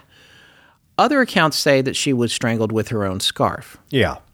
You hear that one a lot, too. Yeah, you hear that one more often, actually. The rope one that I read was, again, in this book I had that had a historical account that seems to be very focused on the legend of what happened. Yeah. But she didn't survive. She was dead that night, and Drahomira had succeeded in having her killed. And the two guys that came to kill her, I guess one of them's name was Tuna. Well, it depends on where you put the accent. I'm not sure where it goes. Tuna. Yeah. Well, Travis told me, Czech's easy. You always just got to emphasize the first syllable. So Tuna. And the other one was Goman. And they were the 2, and they had been offered estates in silver by Drahomira. But after they killed Ludmila, they wound up being betrayed by Drahomira as well. Yeah, there you go. That doesn't ever work out for you. Yeah. So Ludmila... Not watching Game of Thrones themselves. Yeah. Exactly. So Ludmila was buried in Tetine at a church not far from the place that was so close to her heart and to Borislav's heart. And Drahomira found out that semi-miraculous things were happening at Ludmila's grave. Sainthood level. Yeah, like the beautiful flowers were sprouting up over the grave. All times of year. That it seemed to glow at night. Mm-hmm. So people will say that's fungus, but that's... Well, Drahomira got concerned about it, and so she went to Tatine and built a church over it. So officially now, Ludmila becomes a collection of relics, in a way. Yeah. That idea, though, that you just said, build a church over it, our friends, Travis and Pete, had mentioned that as well, is that especially in Bohemia and Central Europe, when you're trying to balance out, I think in this case, Drahomira, it's freaking her out. Yeah. Like, I better cap this off, I better tie this off, cinch it off bad. The same thing on the reverse is happening with Hoska. In that if it's something negative, you build something nice on top of it, which is a chapel. So here, this is interesting because that ties in with the idea, though. It's like, whatever it is, we got to sweep this under the rug, build something on top of it. Yeah, and that's what they did with Hoska, and I feel like we overlooked that. We should have mentioned that earlier. I did say it in the original opening of the show. Yes, that's true. But when Heinrich Berbe built the Hoska Castle, he arranged for large stones to be put over the chasm and built a chapel directly above it. Right. And so to be clear, the whole building is not a church. The large stone slabs were placed directly over the hole, and then on top of that is the chapel. Yes. But there's also a courtyard. There's, like you said, the drawing room, the nice drawing room. So there's these other buildings. There's an attic. There's also a basement, which is pretty creepy. Yes. And that's a great reason to watch the show, is you actually get to see it. You know what I'm saying? There's a room called Satan's office. Satan's office with Satan's office chair. Yeah, there's a chair in it. You did not get it at Staples. No, it didn't look very comfortable, but it is creepy looking, and it has the intended effect. So when we talk about this building, it's not all one big open church area. There's different parts of it, but specifically over the whole is the chapel, and the reason is to cap it off with good. You enjoy a glass of wine every now and then, right? I cook with wine. Sometimes I even add it to the food.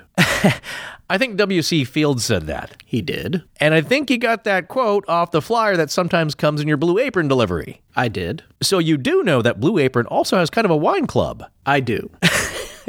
All right, Senior Taciturn, why don't you tell everyone a little bit about it then? Well, it is kind of cool. In addition to all the other great food, cooking tips, and tools Blue Apron offers, they also have a monthly wine subscription service. You get to choose from an incredible selection of wines for your monthly delivery for about $10 a bottle, and their pairing-size wines hold the perfect amount for two to share. Not only that, you'll often get info cards with your regular Blue Apron delivery that tell you about what varieties are currently being featured, and sometimes they come with discount codes for your first shipment. You should check to see if it's offered where you live, but it really is worth checking into if you enjoy fine wines. Well, what I like is that with each shipment, they'll school you on tasting notes, pairing tips, plus the story behind every wine, so I will appear way more sophisticated than I really am. It's just one of the many reasons Blue Apron is the #1 fresh ingredient and delivery service in the country. And Blue Apron knows you're busy, so now they're offering 30-minute meals. These meals are made with the same flavor and farm-fresh ingredients you know and love, and are ready in 30 minutes or less. Check out this week's menu and get your first 3 meals free with free shipping by going to blueapron.com/astonishing. That's blueapron.com/astonishing. Blue Apron, a better way to cook. I'm Anastasia from Adelaide, Australia, and this is Astonishing Legends. Let's get back to the show. So Wenceslaus I, who was very close to his grandmother Ludmila, in spite of the fact that his mom, Drahomira, built the church over her grave, decided that it was time to consider moving her closer to him. He wanted to have her closer to him. And also, as part of the process of canonization that was coming about for Ludmila to become a saint, it made sense to move her to St. George's Basilica in Prague. The interesting thing was that when they retrieved her relics from under the church in Tetine that Drahomira... You're talking about the corpse. Yes. Yeah, the corpse, but they call it relics. I know, the holy relics. Yes. Yeah, you're talking about that. When they disinterred her, she did not appear to be decomposed at all. Not only that, she was smiling and had a bit of a glow about her, almost as though she could get up and walk away. Well, that goes to part of the canonization process, is appearance of miracles or something miraculous. Yes, and so she was canonized, and she became Saint Ludmilla. Well, a quick aside, we didn't really get to mention this in the Annalisa Michel episodes, but towards the end there were, let's say, factions that wanted to disinter her, Annalisa. Yes. To check for those signs. Because this is just off the top of my head, it was a long time ago, but I believe there was a nun who said she may have had a vision that if they did, she would appear fresh as a daisy. And she petitioned the family. The state did not want to do it. Finally, there was so much pressure, they did. And no, pretty much what you would expect. Fully decomposed. Yeah. So which I think we did mention. Did we mention that? I think so. I'm not sure because I sometimes it's fuzzy. Yeah. The line between what we've researched and what made it into the show is fuzzy. And you run out of time, and maybe it's not important, but I thought it was very interesting because that happened, and the family wanted to pursue that angle. The police, the authorities did not. All we do is we're just trying to get people disinterred on here. We're still working on the Somerton or disinterned, as I first said it. Yeah, just make them an intern and then not make them an intern. So, yes. But the case here is that there's something, at least contemporarily, there's something at the time that's so unusual that she is considered for sainthood. Yes. And so that's the important kind of wondrous part here. Not as creepy. I mean, yeah, you're digging people up, but that wonders are being observed with her. Well, yes, and now that she is a saint, she is considered the patron saint of Bohemia. Yeah. Converts, the Czech Republic, duchesses. Yeah. And here's my favorite, problems with in-laws and widows. But yeah, problems with in-laws, considering that her daughter-in-law had her strangled, that's a big problem. And I just want to remind everyone that her feast day is celebrated on the 16th of September, the day that this show is being released. And that is lucky. Sheer coincidence. Yeah. If we're lucky, it gets out. But this just keeps happening to us. No, there's been date things. Yeah. Like when we picked this story, we didn't know that date. But let's get further here, though. Why are we talking about Ludmilla? How does she relate to Hoska? Well, the first thing, just to recap, let me sum up so everybody can understand. Ludmilla was the sister of Hosek, who the original fortress or castle at Hoska Castle was built on the limestone, the wooden one. Yes. And she also was martyred and became a saint, mostly due to her conversion to Christianity. Right. Keeping in mind that there's a religious conversion in general happening in this part of the world, and she's a figurehead in that movement. Yeah, well, often that was a bloody conversion because, again, people, it's like the daughter-in-law. She wants to hold on to the old ways, and when you get to there's a bit of a backlash, and you saw this a little bit with Nazi Germany and people wanting to hold on to the folk ways, and that making a resurgence because it's part of people's identity. And so when you come in with a new religion, it's like, we're going to get rid of all that. Yeah, go back to our Krampus show. We covered Krampus way before that movie recently came out. Right. But it talks about sort of pagan rituals and that sort of thing. It's fascinating. And that's what you see with history. It can be argued that when Christianity comes in and you are talking about maybe the United Kingdom and areas like that, it's like, well, tell you what, you can keep some pagan things and some festivals. We'll just agree to most of this. You can still do a few of the things you love to do, like the harvest festivals and run down the street dressed like a bale of hay and smack women on the booty. Yeah. So some of the things we'll let you do because they realize that if you get rid of all of it, well, it ain't going to go down real well. So let the people have their fun and their old traditions as long as they adopt the main tenets. Will be fine. But it's like things like with the boughs of holly and the fir boughs that are placed as decorations around Christmas time. It's Druidism. Right. So you let them keep some of that, but we're going to pray to the one true God. There's a lot of Spinal Tap themes tonight. There's the Druids, there's the Hellhole. There's that's true, yes. Yeah, well, anyway. It's a brilliant film, and that's why. So if you haven't seen it, see it. Exactly. Well, all right, so let me just finish up with Ludmilla. Part of the reason that she's significant, like we said, she is the sister to Hosek, who the original fortress, the original castle was built for. But she also was a saint. But there's reason to believe that, considering that first castle was built for her brother was that she spent time in the area where the current Hoska Castle is. And not only that, there is a statue, a monument that was put to her. And then they're all over Czechoslovakia because she's a saint and she's revered by the people. Yeah. But there is a statue that was put up there by Hoska Castle in 1758. And it's in the woods a little bit. It's a beautiful statue. We'll have a picture of it on the website. But the fascinating thing is it's not exactly in a prominent area. It's just up there by Hoska Castle. You're talking about the statue. Yeah, of St. Ludmilla. Oh, and so the question is, why is that there? Is it there to protect from evil? Right. Now, why do you put the saint up there? I mean, I guess you could say, well, you know what, her family used to come here. They were the original developers of this land. But it's an interesting thing, and I think it's interesting considering how she died and the possibility of miracles associated with her and the fact that she is now a saint. Yeah. And then they have this statue. I mean, they have statues of her in Prague as well. So No, and also Wenceslas, good King Wenceslas, huge figure in Prague especially, beloved. But one thing, and I loved, we'll have a link, of course, to Travis and Pete's podcast on this subject because... The Bohemican. Bohemican podcast, because they actually went there. But I loved listening to it because the tone is that, again, getting eyewitness accounts and firsthand accounts, that's the way to go. Somebody was there. And what they say when seeing the statue is that there's a creepy tone to it. Yeah. And not the statue itself, but the fact that it's placed kind of out in the brush. It's outside the gates of the castle or the area of the castle itself, kind of also, again, in the middle of nowhere. And so it's a weird positioning for it on the top of the hill there, the very top. So they both said that they got a very strange, creepy vibe from the place. And not to steal any thunder, but really listen to it because you again, it's a firsthand account. It's like, yeah, they said...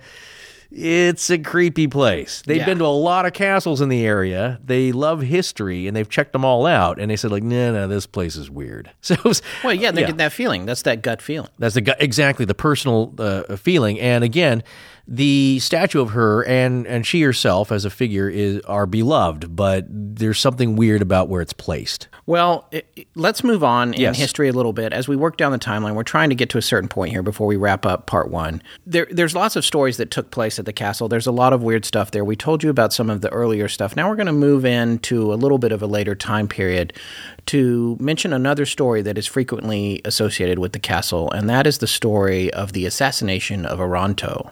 Oronto, yes, which I have to tell you, this one was a real conundrum for the Astonishing Research Corps, or what we call the ARC, which for those of you who are new to the show and don't know what that is, that's a group of volunteers that help us do research on the show. Well, there's so many, especially with a story like this, there are so many leads that are lying in so many different places. It would take Scott and I a good 2 weeks 10 hours a day just to piece this all together and find it. So what they do is they go out and they call this stuff together, and then we still have to kind of collect it into a story. I'm not sure you're getting that here, but the idea is that all these little bits they will gather and say, like, well, here's something that connects to this. Now it conflicts with this other thing that we heard about. So there's some judgment decisions on what we kind of include and how we place it out. But basically, we were getting to another era here, which is well documented, called the 30 Years' War. Can you just give our listeners a brief, big picture overview of what the 30 Years' War was? Oh, yeah, this will be 30 seconds or less. Yeah, 30 seconds on the 30 Years' War. It's 30 on the 30. It took place in Central Europe in between 1618 and 1648, and it was a big one. It's one of the most destructive, deadly wars ever to happen in Europe and the world. But I mean, just imagine 30 years going, and it took roughly, they estimate, about 8 million. Oh, that's right. Yeah, no, and when you think about the populations not being that big then, 8 million is a lot of people. Yeah. So essentially what it was is it's a religious war. It starts off as that between various factions of Protestant and Catholic states, and all of this being fragmented under the Holy Roman Empire. And of course, what happens, like a lot of these things, it's really about power control. Right. It's politics butting heads against religion or using one as an excuse for the other. So yeah, what you have is a religious state power, the Holy Roman Empire, butting heads against local powers and duchies, as I said before, who all now are employing mercenary armies. And Yes. it drags everybody in. And you're talking about the France-Habsburg rivalry. It's a mess. Read up on it because it's pretty significant. And again, it devastated a lot of Europe. So it's a big deal. But it also touches Bohemia, of course. Mostly centered in the German states and the German area here, but of course it drags in what is today the Czech Republic and Prague and this whole region. So of course, eventually it's going to touch Hoska. And it does. And this was part of, and the reason I was mentioning the Ark earlier was because we kept finding this story that was mentioned on it's the same story, the same 3 or 4 sentences initially on 55 blogs, which is what we always find when we start doing research on one of our episodes. It's that there's one blog that has information or one book that has been published or one paper somewhere, and then 7,000 people are plagiarizing it. Well, yes. Well, because it's too much trouble and effort, and you're not sure anyway to go and try and go to the library. One book that we found that had a lot of great sources was not even at the LA Public Library. Right. So they didn't even have it. So we had to buy it. Well, that takes a week. Yeah, it should be here in a few days. So after we're on 3 other subjects. Yeah, yes. but and that's happening to us all the time. But there was this guy Oronto that was mentioned on all these different places about this story, this famous story of Oronto, who was assassinated at Castle Hoska. Yeah. And we couldn't figure out who he was. We were digging and digging and digging, and finally we got to a source that told his story. Oronto, or Orontovi, which was part of the reason we couldn't find him, Yeah, that's true, yes. was a Swedish mercenary leader. Well, that's what happened in the 30 Years' War, is that you see the rise of the Swedish Empire. Yes. With their military victories. And so they come to claim control of the area as they push through. Yes, but after the war was over, Oronto was trying to find a way to make a living, and it makes me think. It kind of makes me think, well, he's a mercenary. It makes me think about. It honestly makes me think about after the Civil War, these roving bands like Quantrill's Raiders. That's what it brings to mind. But so Oronto or Orontovi. Took over, moved into, had a band of criminals, essentially. I mean, they were mercenaries, but they were not nice people. No, these guys, look, they make their living by brutality and violence and visiting violence upon people and civilians and everyone in their way, and that's what they know. And now they have nothing to do. Right. So they go over to Castle Hoska, probably not knowing its provenance, but who knows, which is abandoned at this time. Yeah, and they take it over. They move in. And they're living there and partying it up. And what they're doing is they're going down to Melnik, where, in fact, this is where, I mean, it's much later, but this is where Borislav and Ludmila were from, and some of our other major players. And they go down to Melnik, and they're raping, pillaging, killing, robbing, stealing, and then they go back up to Castle Hoska and party and drink and well, that's where they're getting their supplies and their fun. Exactly. And the thing about Oronto was that he was thought by the villagers to be immortal. They thought that he could not be killed. Cult of personality. The stories were that the arrow, if you shot an arrow at him, it would bend around him, that nothing could hurt him. However, the man who would be king. Yes, exactly. However, there were a couple of hunters from the village who were convinced by the locals to go up there and take a shot at it. Literally, yes. But the rumor about Oronto was that he practiced black magic, and that was part of the reason he couldn't be killed. Black magic and alchemy. And he was doing strange experiments, possibly on some of the villagers they captured. In Castle Hoska. Yeah. And this won't be the last time that kind of thing is happening there. No. So the two hunters go to a blacksmith who apparently was a little bit practiced in black magic. The blacksmith creates a couple of magic bullets that were forged at a specific time of night during a half moon, the whole 9 yards. Oh, yeah. Based on the research that I read. Yeah. The two hunters go up to Castle Hoska from Melnik, which I believe is about 16 miles. And they're outside, and they call Oronto to the window. They yell his name. He comes to the window saying, "Who dares to call my name?" All the great elements of a story, folks. They level a weapon at him and shoot him right between the eyes with one of the black magic balls. Really? Are you seriously? That's what the story says. Headshot. Huh? Headshot, right between the eyes. These hunters, Well, that's true. Yes, they're feeding good their at it. families. Yeah. I guess he fell down. He was alive for a moment. He called for his black hen. He apparently had a black hen that was part of his black magic ensemble. I guess the girl with the hat, the rabbit to pull out of a hat, was not around. And he called for the hen, I suppose, to try and save his life, but it couldn't. And I think the what's black a chicken going to do, really? Just peck at you? I think the black hen was the opposite of the gold brood hen, which was another possible pagan idol. Yes. But please do not quote me on that. Scholars, please send your emails to Forrest. Please, all witches, refrain from emailing Scott. Yeah, but anyway, he called out for the black hen. Black hen couldn't save him. He died. His men were scattered. They were not. Many of them were arrested, I think, and brought to justice.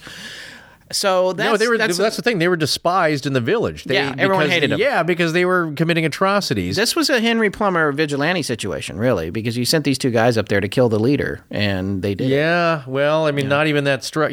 Even less structured. But the deal is that what's interesting is part of the legend is that he, at the time when he was at the window, was conducting his alchemy experiments to try and find the elixir of life. Oh, yeah, AKA that was supposedly what he was doing. That's right. The Philosopher's Stone. Yes. Not the Sorcerer's Stone. The Philosopher's Stone. So you might think that that's a stretch, that he was actually trying to practice alchemy. However, in one of the frescoes, one of the paintings or drawings, they're really kind of faded, but there's we'll try and find some decent shots of this. In the chapel. In the chapels. In Castle Hosca. Exactly. There's a drawing or kind of a faded fresco of St. Christopher. And St. Christopher is also the patron saint of alchemy. So now, rounding out our timeline before we wrap up part one of our show here on Castle Hosca, we have to talk about Karl Heinrich Maka, who was a poet, not widely recognized until after his death in Czechoslovakia. No one else knowed it at the time. Yeah, knowed it. I Please know. don't. I'm trying to make the joke work. The idea was 10 till 1 in the morning. So sorry. Forrest is... Yeah, we're all punchy. Yeah. It's just two of us. The idea, he wasn't taken that seriously while he was alive. It was after his death that people... at the time, his poetry was kind of considered kind of complex, and there's a little bit of mocking going on, but after he passed away, he was considered a national treasure. You know who else, by the way, who was buried at the cemetery at the castle in Prague, the big one I was talking about earlier, is Alphonse Mucha. And Mucha is different from Maka. Mucha is an artist who, if you don't know his name, I guarantee you're familiar with his work. Look it up, Mucha. I digress. Again, it's late. So let's talk about Maka. The interesting thing about Maka was that he went in 1836 and spent the night during a walking tour of the region. Now, before I read this, I want to tell you guys about this company in Prague called McGee's Ghost Tours. Oh, yeah. They are so awesome. I actually contacted them. They had been featured on the Ghost Hunters International series, and I reached out to them on Skype. I called and spoke to Hannah McGee personally on the phone a few days ago and asked her a few questions to help iron some things out. And then we've since exchanged emails. And she's a super awesome person, very friendly. And their company is one of the prominent tour companies in Prague. And I can tell you right now that just based on her, I would highly recommend checking them out. If you're in Prague or you're going to Prague and you want to do some tours, check out McGee'sGhostTours.com. We'll have a link to their website. It's MCGEES. GhostTours.com if you're going there and you want to find some fun stuff to do. Now, one of the things that they have on their website, they have actually a really good summary of Hosca Castle on the website and a lot of the things that happen there. And they have a nice little section on Maka and his experience at the castle in 1836. And I'm going to read this directly from their website. A couple of hundred years later, in 1836, during a walking tour of the region, Czech poet Karl Heinrich Maka spent a night at Hosca, and supposedly in his dreams he was visited by a terrible vision, which he later recounted in a letter to his friend Edward Hindle. Maka described his soul descending into the pit. And you know which pit that is, right? Maka described his soul descending into the pit and then being transported into a hellish, mechanized future. Prague, 2006, where he wandered in horror and despair. Among other unnerving experiences in the vision, Maka wrote that he met a girl who showed him moving pictures in a small casket, and that in darkness he walked among high sandstone cliffs riddled with holes that projected an eerie yellow light. Uncannily similar to the modern Sídliště, the enormous blocks of flats or apartments which in the present day loom above the outskirts of Prague. And remember, Maka was recounting all of this in 1836. So how did these visions of the future emerge from his subconscious? Was it really only a dream? Or is it possible that he was actually transported ahead in time? There are those who believe so. So, again, that's from McGee's Ghost Tours. Special thanks to Hannah for connecting us with answering our questions and helping us out. We are hoping that we can go take some of those tours ourselves. I just want to say the ARC, I think it was Quaid, dug up a picture of the Sídliště, which is these huge apartments, and it couldn't look more exactly like what he's describing. Are they because they're white, right? Yeah, well, they're limestone looking, multicolored, and they have the yellow light coming through the windows. It's very specific. It's a very specific vision that he's describing. And the same thing with watching the videos on a small casket. It's like watching something on an iPhone. It's like watching TV in a small box, maybe, or, as he said, a casket, something along those lines. Or he just got a hold of the Nazi bell and transported for a few moments into the future. But what it sounds like to me when he said a hellish mechanized future, a little bit like H.G. Wells' Time Machine. Yeah. Where you're transported, well, that was underground. There's a lot of things going underground. It's like the Eloi and the Morlocks, where the narrator he goes into the future and it's in like 3,000 years, and it's this hellish, mechanized underground place. There's a lot of tie-ins. Well, H.G. Wells didn't write that. That wasn't published until 1895, The Time Machine. So, very prophetic dream, which rings true. So, it also reminds me a lot of Aleister Crowley spending the night in the pyramid, the Great Pyramid, and that's when he saw Lamb and the gray alien kind of being who came and spoke to him for a while. So not getting into that right here, but we've had a lot of people write in and say like we should cover that, Crowley in that story. But these are all the same kind of tropes and mythical setups for a lot of people. They go to a mystical place, they have a prophetic dream, they see visions, things are told to them. So we're seeing that here too. You said that letter was in 1836? Which was early into the 19th century. Well, he died in November on the 5th in 1836. So right after he sent that letter, he passed away. And he had a very short, tragic life. He was only 25. He apparently was helping to put out a fire a few days before the 5th. He overexerted himself, came down with pneumonia, and died on November 5th. Remember the 5th of November. And he was supposed to get married to his love the next day. So he had a short, tragic life and one brilliant vision of the future. So now, from the 1930s to the 1940s, well, you know what happens here. We have a whole new set of players, and so does Hoska, the Nazis.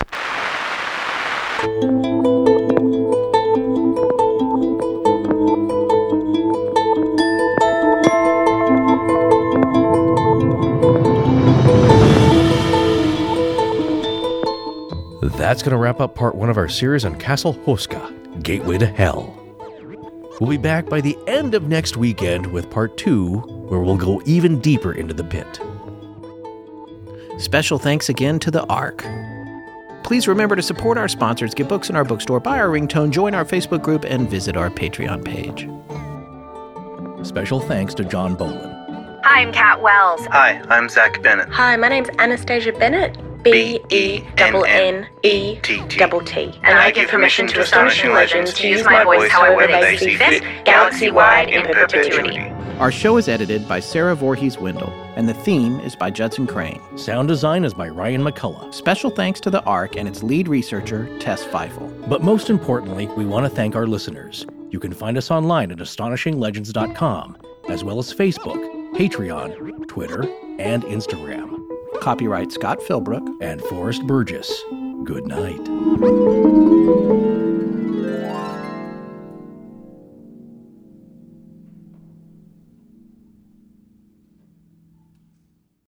As humans, we're naturally driven by the search for better. But when it comes to hiring, the best way to search for a candidate isn't to search at all. Don't search, match with Indeed. When I was looking to hire someone, it was so slow and overwhelming. I wish I had used Indeed. If you need to hire, you need Indeed. Indeed is your matching and hiring platform with over 350 million global monthly visitors, according to Indeed data, and a matching engine that helps you find quality candidates fast. Ditch the busy work. Use Indeed for scheduling, screening, and messaging so you can connect with candidates faster. And Indeed doesn't just help you hire faster. 93% of employers agree Indeed delivers the highest quality matches compared to other job sites, according to a recent Indeed survey. And listeners of this show will get a $75 sponsored job credit to get your jobs more visibility at Indeed.com/podcast. That's Indeed.com/podcast. Terms and conditions apply.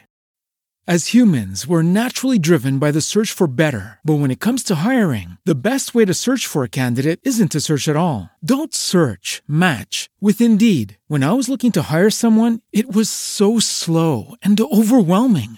I wish I had used Indeed. If you need to hire, you need Indeed. Indeed is your matching and hiring platform with over 350 million global monthly visitors, according to Indeed data, and a matching engine that helps you find quality candidates fast. Ditch the busy work. Use Indeed for scheduling, screening, and messaging so you can connect with candidates faster. And Indeed doesn't just help you hire faster. 93% of employers agree Indeed delivers the highest quality matches compared to other job sites, according to a recent Indeed survey. And listeners of this show will get a $75 sponsored job credit to get your jobs more visibility at Indeed.com/podcast. That's Indeed.com/podcast. Terms and conditions apply.